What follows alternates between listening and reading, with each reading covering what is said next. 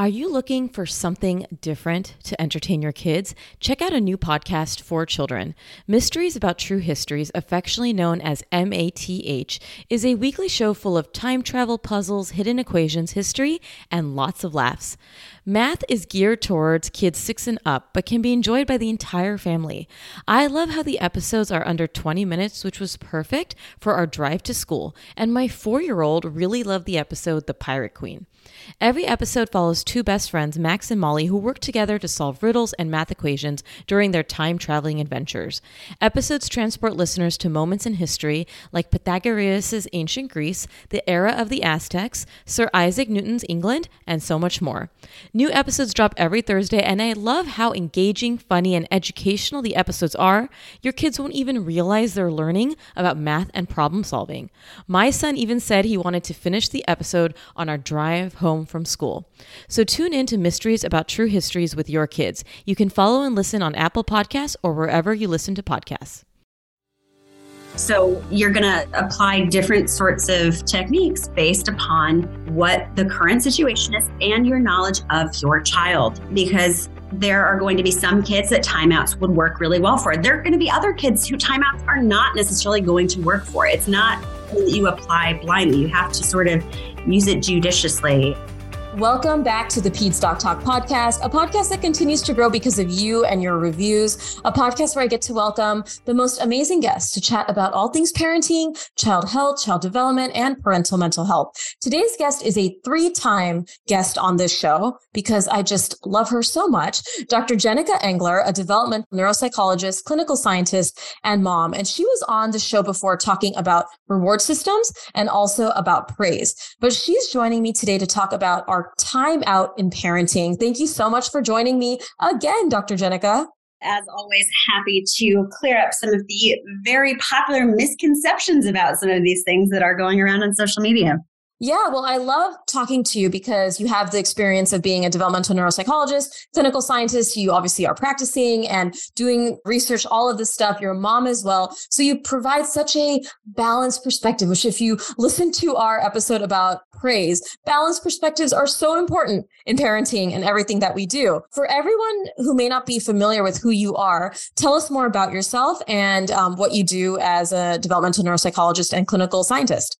Yes, so I am a licensed psychologist specializing in pediatrics with an extra subspecialty in developmental neuropsychology, meaning that I am considered an expert in child development and the assessment of various neurodevelopmental disorders, as well as evidence-based treatment modalities for both children and adults as well. And then much of my research surrounds mood disorders, anxiety, PTSD, borderline personality, all sorts of fun stuff there. So I get the clinical side of things through my training and clinical work. And then now I'm more oriented in research. So it's been nice because I get to sort of see both sides of sort of how things come together, which is really nice. Yeah, and I didn't even mention it, but besides all that education, you are on social media debunking misinformation and providing nuance and balance. So it's like a part-time job over there too.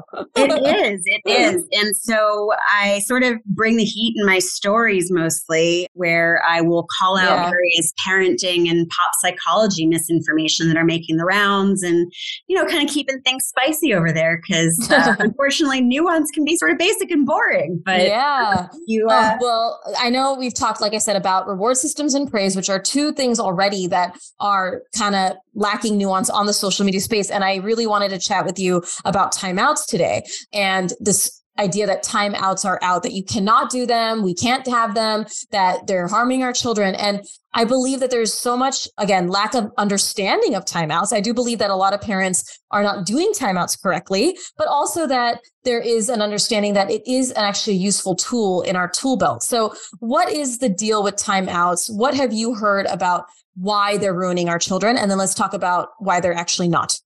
Sure. So with the more recent gentle parenting movement, there has been vilification really of timeouts as they are being really vilified for quote unquote ruining attachment or quote unquote causing trauma.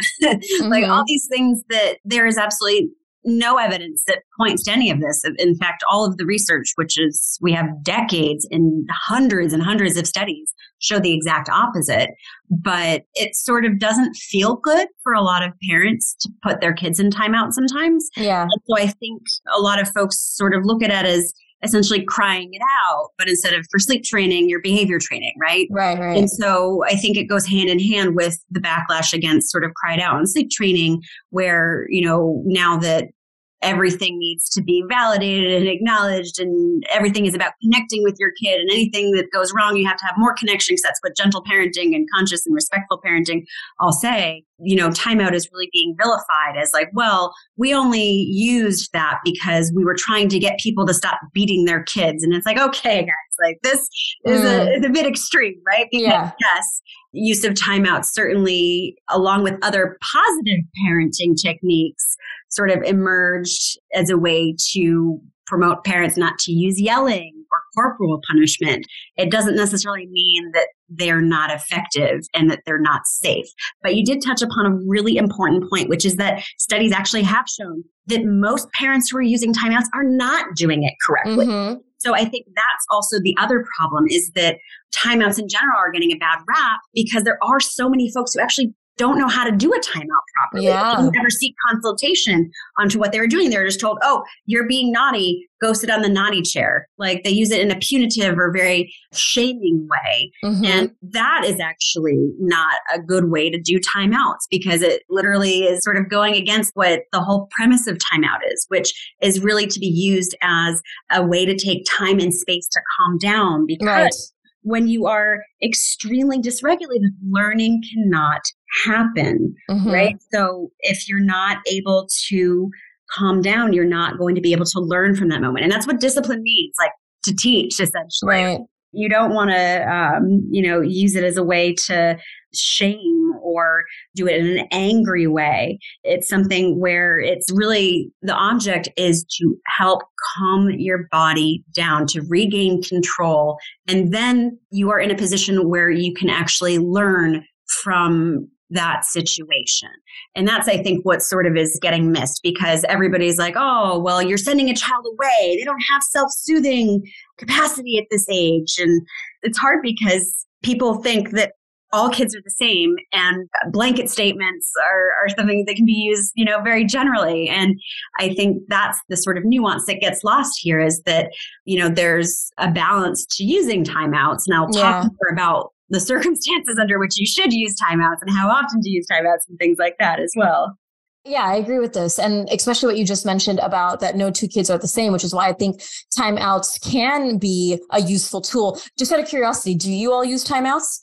So I actually have not had Yes, we have not either. Yes. So here's what I really want everybody to know, is that there are so many strategies you can use before you need to get to timeouts. So timeouts are not something that, I don't think anybody out there is advocating like X, Y, and Z happens, use a timeout. Like, that's not how. Well, I will say though, like in training, like in residency training, a lot of what we learned is timeout first. And that actually is something that I changed as I started to learn more about behavior modification and stuff like that. So I think there is a lot of old school clinicians and stuff that are talking about timeouts being first line. I'm being honest. So that's super interesting. So, so I think that's important that I've heard it and I've seen it. And I also was like, I don't really like timeout, like meaning I was trained there. But then as I got through my career, I was like, I think there's other ways that we can approach this, So I think there is a cultural, maybe generational sort of understanding. Understanding for sure. And maybe I think that reflects a very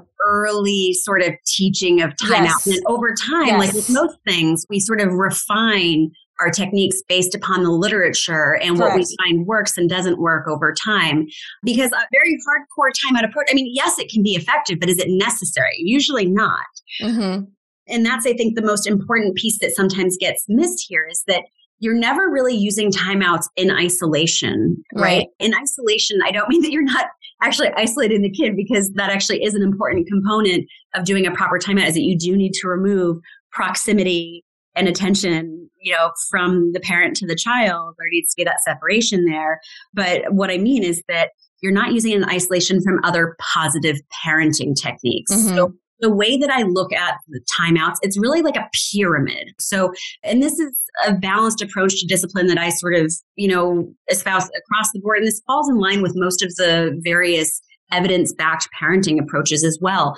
So when you are thinking about various discipline methods, think about like almost like the old school food pyramid, right? We're dating ourselves here.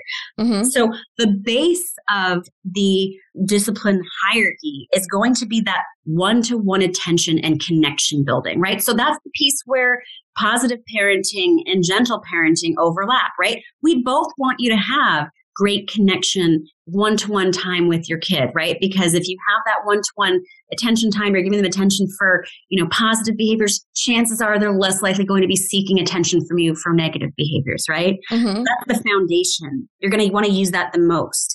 Then the next level up from that is catching the positives. This is where praise and rewards can come in. So what we talked about on our last podcast with, using process-oriented praise for, learning new things or difficult things, you can even use, rewards judiciously, of course. Yeah.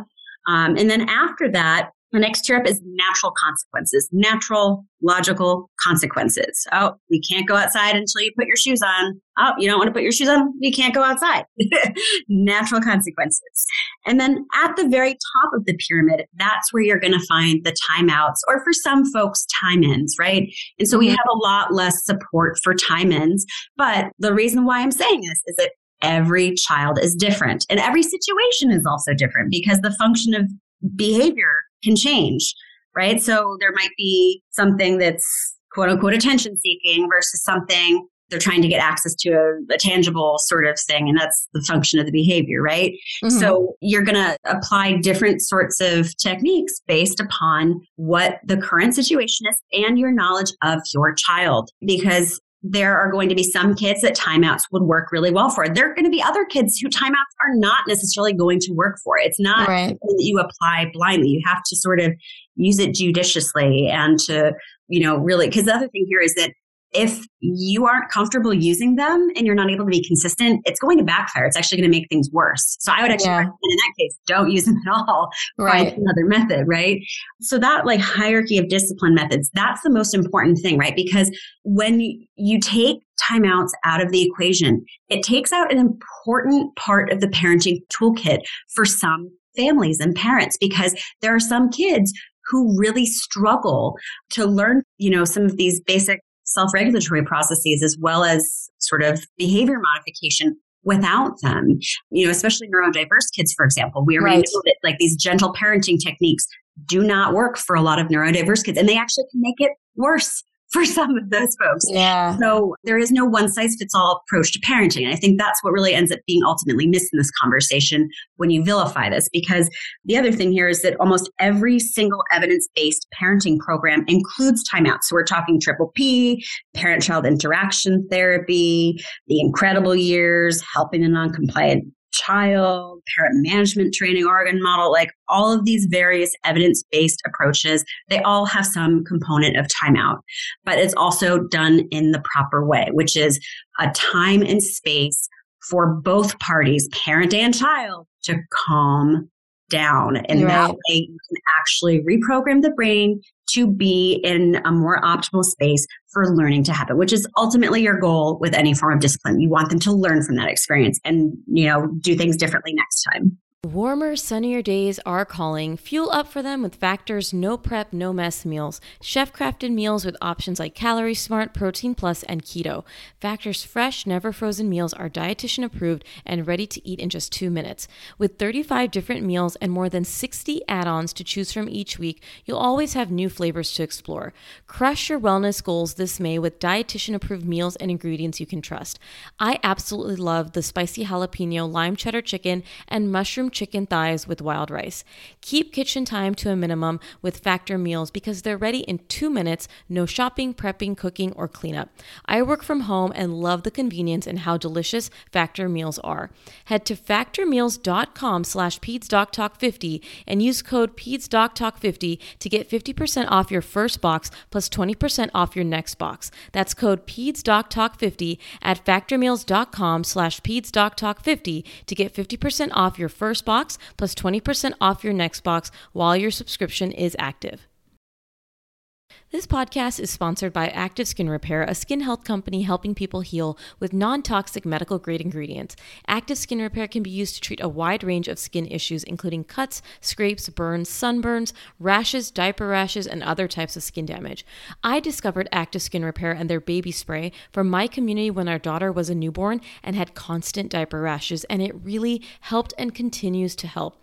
Containing hypochlorous acid, which is an effective option for helping with yeast diaper rash, we just spray or dab Active Skin Repair onto the skin with a clean cloth or cotton ball, let sit for 15 seconds, and then apply our balm or ointment of choice. With over 500,000 happy customers and thousands of 5-star reviews, you now have one simple solution for all of your family's skin health needs. Visit www.activeskinrepair.com to learn more about Active Skin Repair and to get 20% off your order using code PEDSDOC. That's PEDSDOC.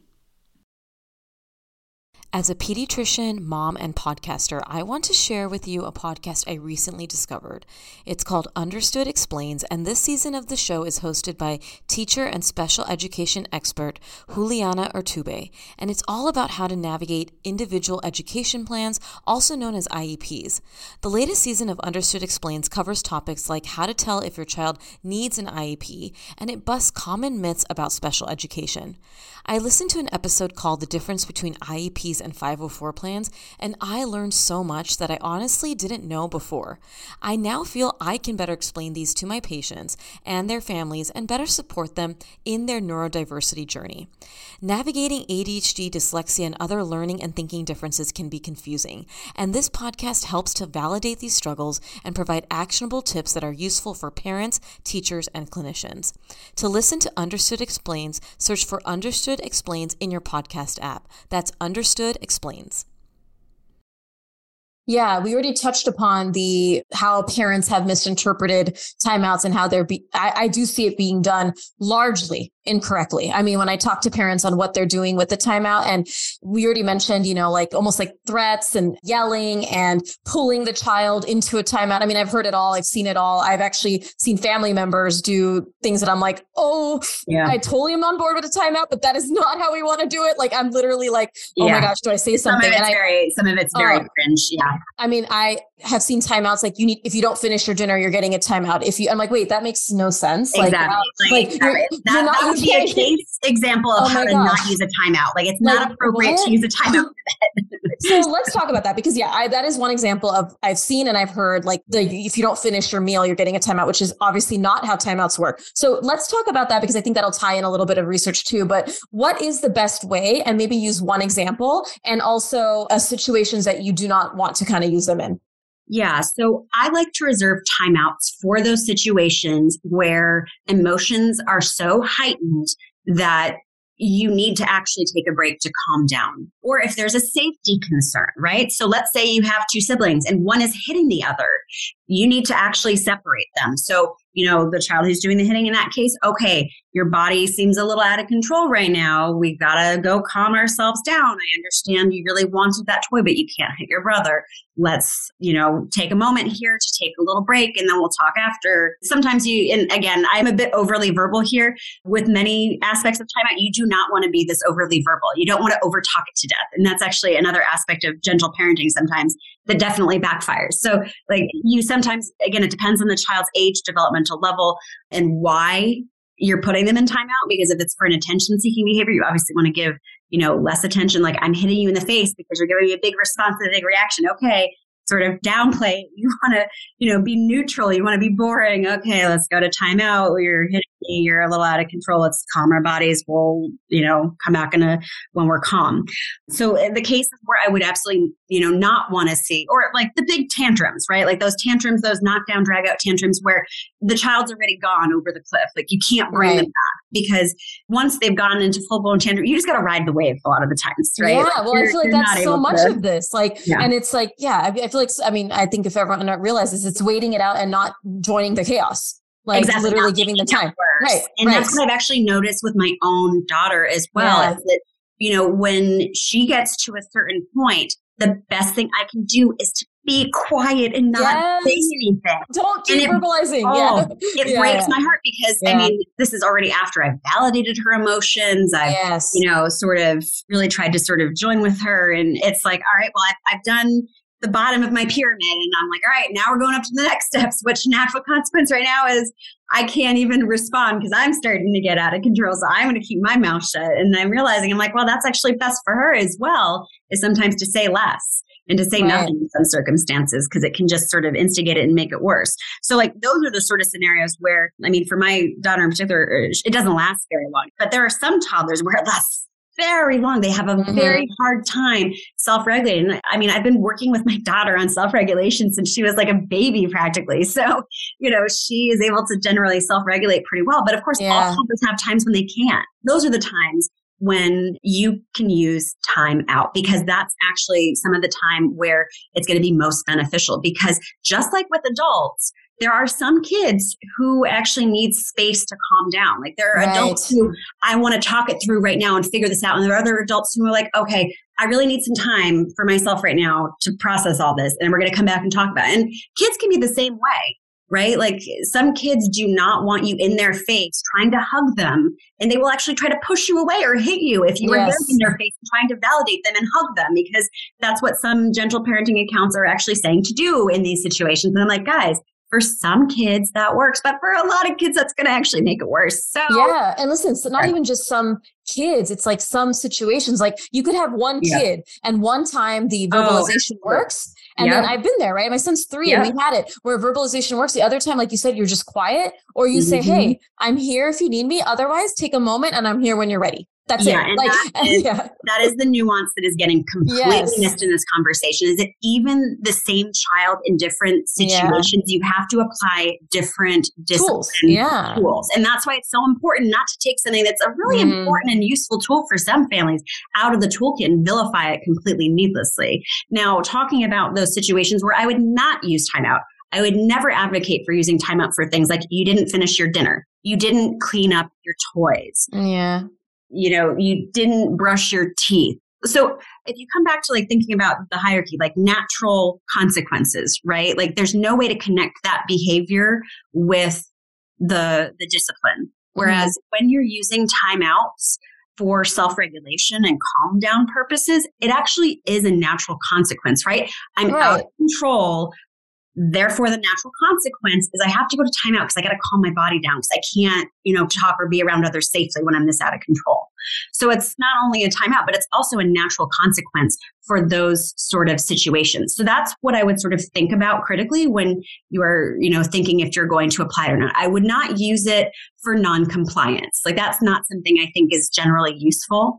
So like if a kid is talking back to you or if they're refusing to do something, I think there are other tools you can use first before resorting to timeout. And I wouldn't generally recommend it. I recommend timeouts being used sparingly as needed, not excessively.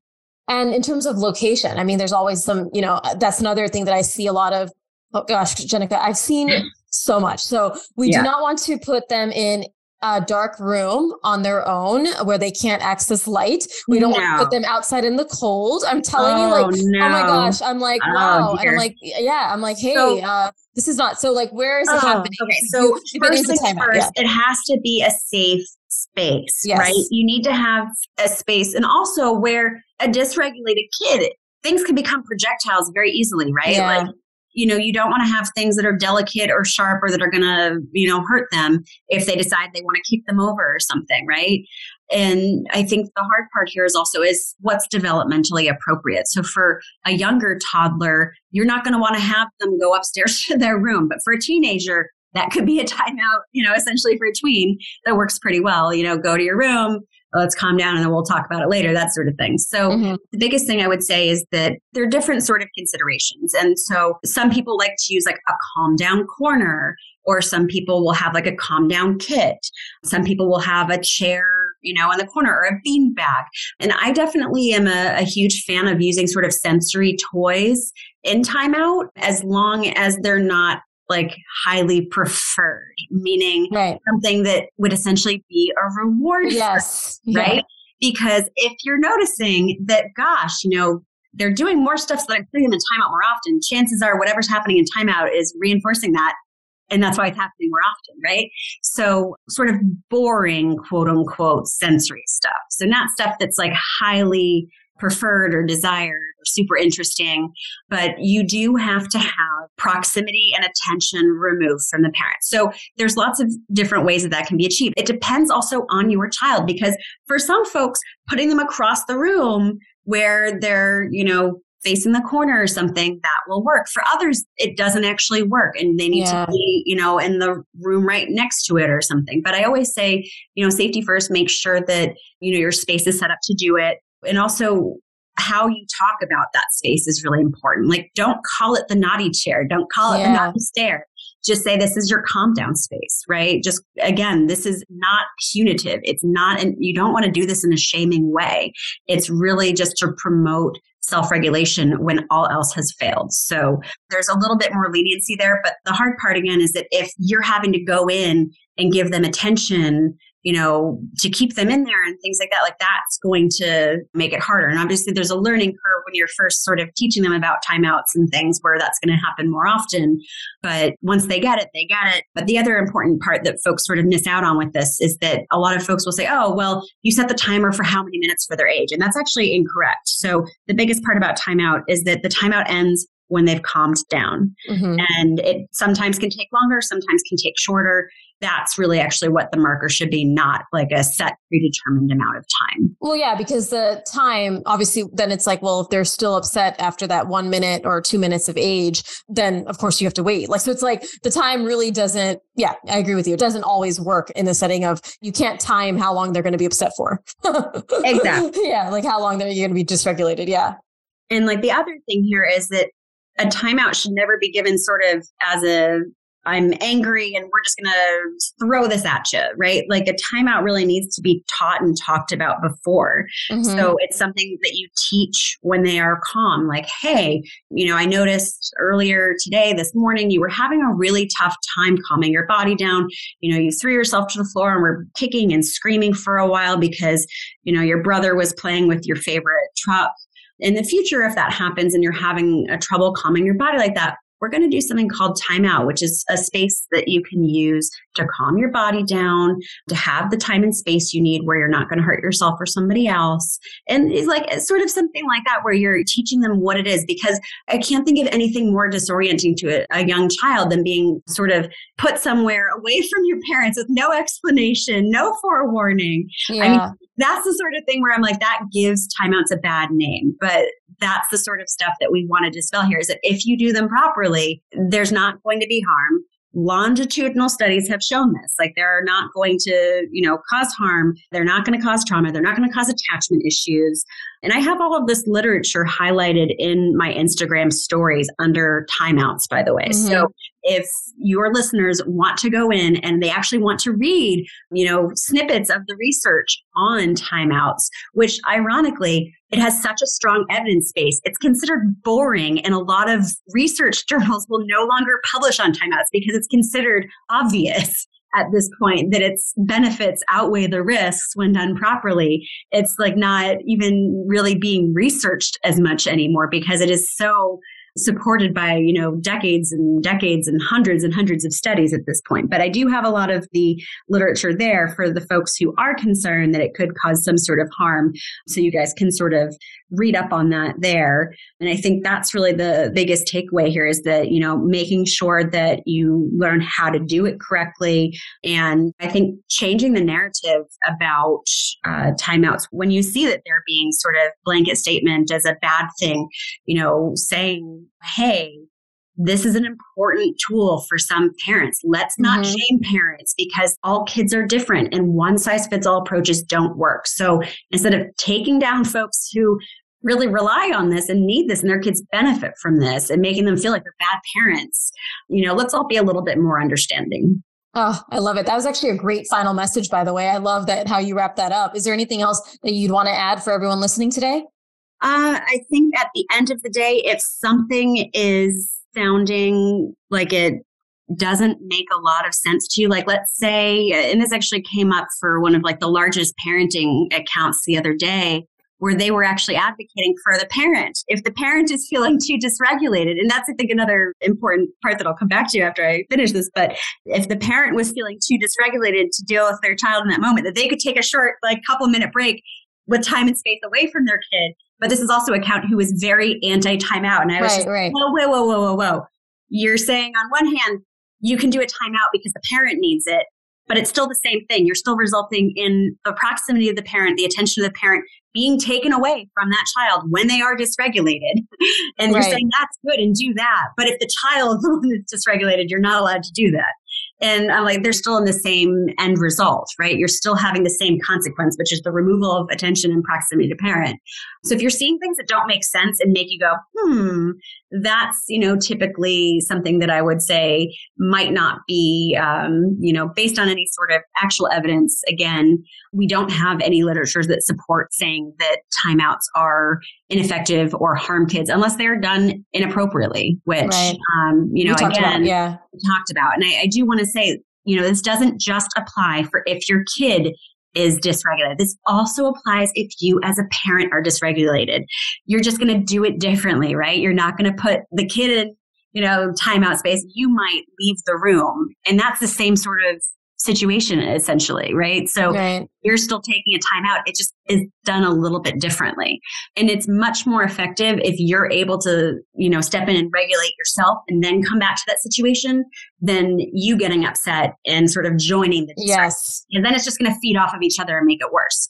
So, at the end of the day, I always say, look for the nuance, follow your gut. If something sounds off or you're like, this doesn't make sense, then chances are it's probably being used to sell you something in a way that is not helpful. So I always say, buyer beware, check, the credentials of the people who you are following, who are making these recommendations, check their motivations. Are they saying that, hey, this is a problem. Oh, hey, here's a solution, but you have to pay me to get it. Chances are they're, sort of blowing smoke up nowhere. So take that with a grain of salt, if you will, but check your follows. And also, the folks who are sort of better tend to have more nuance on these. And they'll say something like, hey, timeouts are good to use if your family feels like you would benefit from it. Or timeouts are good if they're done properly and not in a shaming manner, right? So there's that sort of balanced messaging, I think, is really what you want to look out for when you're looking at some of these posts. And I think that's what obviously is missing on a lot of these posts, but that's sort of how you can sort of check out who you should or should not be going to for some of this parenting information. Jenica, always a pleasure. I completely love talking to you. I agree with what you're saying. And it's so nice to kind of hash this out and, just chat about debunking the mystery and around timeouts and how it's not all bad. And again, you have to do it the right way, which I love that we went over. Where can people find you to stay connected?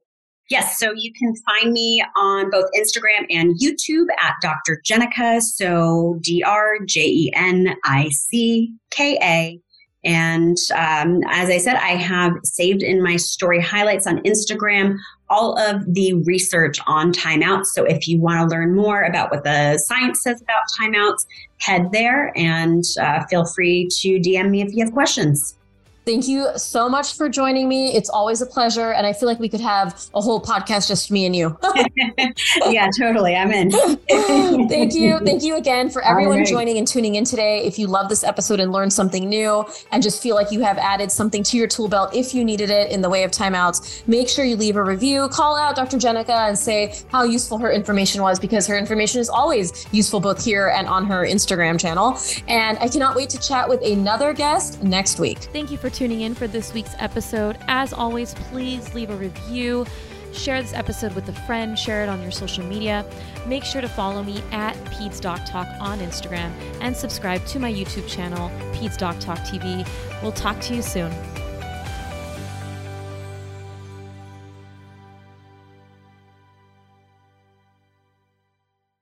No one told us the truth about parenthood. Why?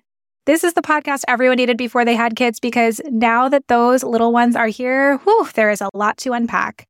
I'm Rachel Shepardota, and I am your host for the podcast No One Told Us, where we tell the truth about parenting and let you in on all the stuff you really should have known about before having kids.